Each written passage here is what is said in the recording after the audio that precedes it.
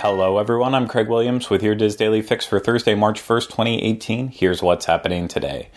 First up, let's kick things off with a look at Disneyland Resort. Disney California Adventure has released a look at their menus for the 2018 Disney California Adventure Food and Wine Festival, which kicks off tomorrow.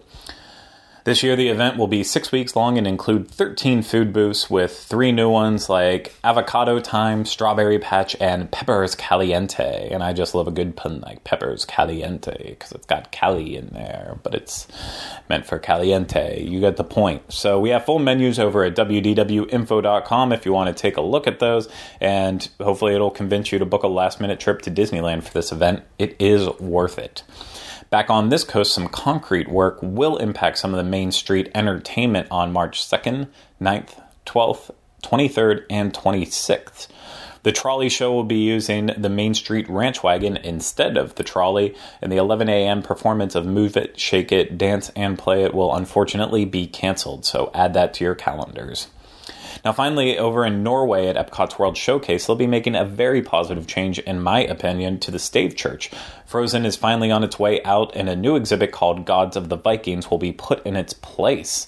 You'll see authentic Viking artifacts and popular gods like Thor, Odin, and Loki, but do not expect to see the comic book versions or the movie versions of these Norse gods and goddesses.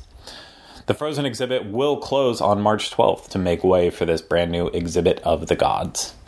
Now moving over to the Diz, today's featured article comes from Christopher, I can't pronounce your last name, and he's asking the question, should you incorporate Universal Studios into your Disney World vacation? Of course, my answer is always yes to this question, but if you want to read his article to find out his answer, head over to wdwinfo.com.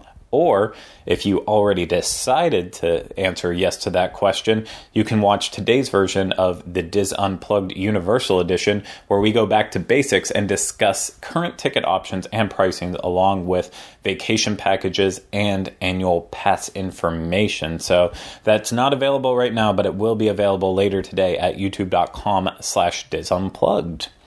Now, trending on the boards today is a thread started by a brand new Dizboards poster who is planning her first trip to Disney World this summer and needs some help from our veterans out there. She's traveling with her 11-year-old son who's looking for tips on how to make the most of their time in Magic Kingdom while also trying to take advantage of FastPass Plus. So look for the thread entitled Stressed Out Seems Impossible that was started by Jess Bedell 0513 on the Theme Parks, Attractions, and Strategies Forum. Join in on that discussion. Now let's wrap things up with the weather.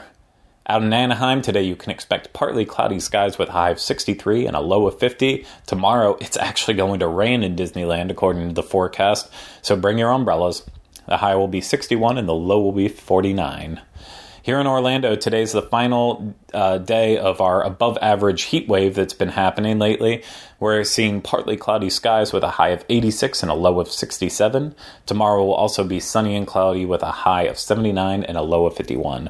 For links to everything discussed in today's Diz Daily Fix, please visit the Daily Fix main page at wdwinfo.com/dailyfix. It's going to do it for me today. We'll be back with you tomorrow for the next installment of the Diz Daily Fix. Have a great day, everyone.